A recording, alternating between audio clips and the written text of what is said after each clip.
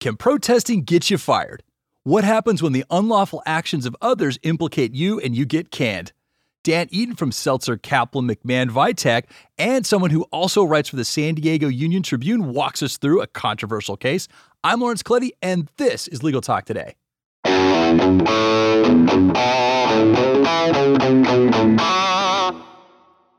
Welcome back, listeners. We've got another interesting show about free speech for you today. This time, it's about your right to protest and whether or not your employer, a non-governmental actor, can curtail that right and fire you. But before we get into that, we need to thank our sponsor for their generous support, Noda. Noda is powered by M&T Bank because you went to law school to be a lawyer, not an accountant. That's very true. I did not go to law school to be an accountant. Take advantage of Noda, a no-cost IOLTA management tool that helps solo and small law firms track client funds down to the penny. Visit trustnoda.com/legal to learn more. That's Noda spelled N-O-T-A.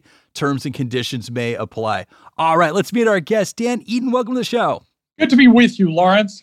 Thank you for coming on. And, we've got a kind of a weird case here today.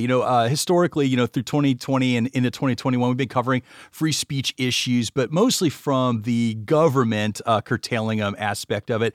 In this case, this is about a private employer. And so on one side of the aisle here, we have, I'm just doing a little setup here for the audience. We have Leah Snyder. And on the other side, we have All Right Solutions. That's her employer. So they're Illinois-based, and she's a California-based worker. And of course, the protests that we alluded to earlier were the unfortunate protest on January 6th at the Capitol that turned deadly when a series of protesters broke away and did some unlawful activities breaking into the Capitol and, very tragic events. But, I wanted to talk about that because it's different. In this case, we have a private actor and not a government actor in this scenario. And so what I wanted to do, Dan, was turn to you just about what happened here. So there's been a lawsuit filed. Leah Snyder filed this, but at least from her filing, according to the facts she presented, what happened here? Well, what Ms. Snyder claims happened is that, yes, she did go to Washington on January 6th on her own paid time from All Right Solutions. She listened to speeches by the president and other important people, and then she walked peacefully to the Capitol to engage in what she thought would be a peaceful protest. She says that she never actually entered the Capitol, although she was on Capitol grounds, and she never saw or heard during her visit of anyone engaging in any unlawful activity or of any injuries to persons or damages to property. She then claims that when she took a couple of selfies, by the way, while she was there.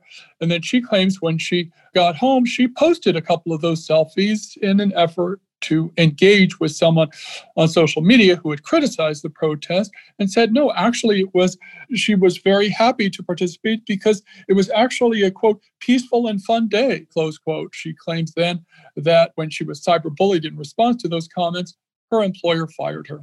Okay, now one of the things that wasn't clear to me, I read the case, the people that she was engaging with on social media, were those fellow employees, coworkers, or were these strangers online, or is the record kind of void there? No, it's pretty clear that they were strangers online. She was posting in response to someone who had posted on social media who was unknown to her. What happened, the connection to the employer was apparently someone posted this social media thread to her employer's website, which is presumably how All Right Solutions learned about this. Okay, well, in terms of a remedy, she's filed her case. What is she claiming? Like, what are her damages that she's seeking right now? She's seeking at least $10 million in damages, unspecified punitive damages. She's also seeking reinstatement to her job, as well as attorney's fees and costs if she prevails. Yeah, I read somewhere she's also seeking back pay for the time that she's been absent from her position, correct? That's correct. That would be included in the $10 million in damages that she is seeking.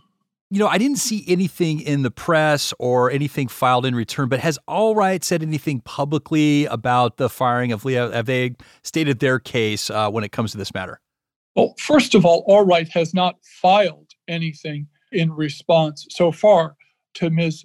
Snyder's lawsuit. But an All Right spokesperson did tell the legal press that without commenting on Ms. Snyder's suit that the company, quote, unequivocally condemns the actions taken place by the rioters at the insurrection in Washington, D.C.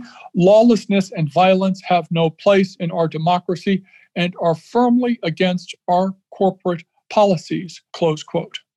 All right, well, let's get into the legal basis of Leah's claims here. And so, like we alluded to earlier, this is not a government actor, and so the Constitution isn't going to provide the prohibition against infraction into free speech. But as I understand, she's bringing forth a couple of California laws. So one being the Tom Bain Act, and another, I guess, is some, and I wasn't quite super clear about this, some statutory bans on employers. And so can you walk us through those elements of her claim, and then tell us how this got into federal court? Being that this is based on some state laws? Well, I mean, I can answer the second one easily. It's a diversity action, as lawyers know. So it's between parties of different states with more than $75,000 in play. So that's why it's in federal court. But getting back to the basis of the claim, there are really three statutes on which Ms. Snyder's claim rests.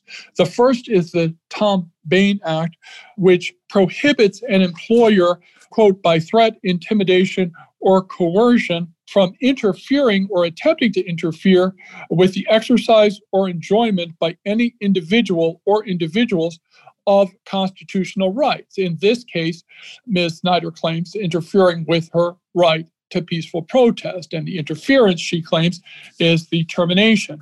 The other statutes are Labor Code sections 1101 and 1102, both of which essentially say an employer cannot insist that their employees follow a particular line or interfere with an employee's right to engage in political action or political activity. But all of those rights, of course, as you correctly point out, are separate and distinct from the Constitution, which does not, as such, play into the actions of a private actor like All Right Solutions.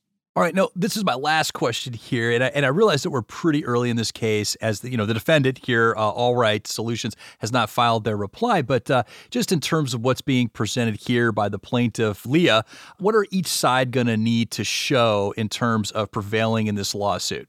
Well, that's a great question, Lawrence. At the end of the day, the important thing that Ms. Snyder will have to show, because she is the plaintiff and she has the burden of proof, is she is going to have to show that, in fact, she did engage in peaceful and not lawless activity. But more to the point, she is, because she is an at-will employee, presumably, meaning she can be fired for a good cause or no cause as long as it's not unlawful. She will have to show that All Right did not actually or reasonably believe she had engaged in lawless activity on January 6th. It's important to understand, All Right does not have to show that Ms. Snyder was involved in a riot. What has to happen is that Ms. Snyder actually has to show that because, as she alleges in her complaint, All Right did no investigation prior to firing her, that it did not actually or reasonably believe she had engaged in lawless activity and fired her anyway in violation of the California statutes we just discussed. Well, it's still early, but we'll keep an eye out there for resolution in this case and see what happens. But Dan, thank you so much for joining us today. It was a real pleasure talking with you. Good to talk with you too, Lawrence. And thank you, listeners, for tuning in. If you like what you heard, please rate us positively in your favorite podcasting app. And once again, thank you to our sponsor, Nota. You can find them at trustnota.com/legal. That's Nota spelled Nota. And lastly, but never leastly, thank you to our team producer, Molly McDonough, and our LTN audio crew for all their hard work. This has been Legal Talk Today. I'm Lawrence Coletti. Have a great day, everybody.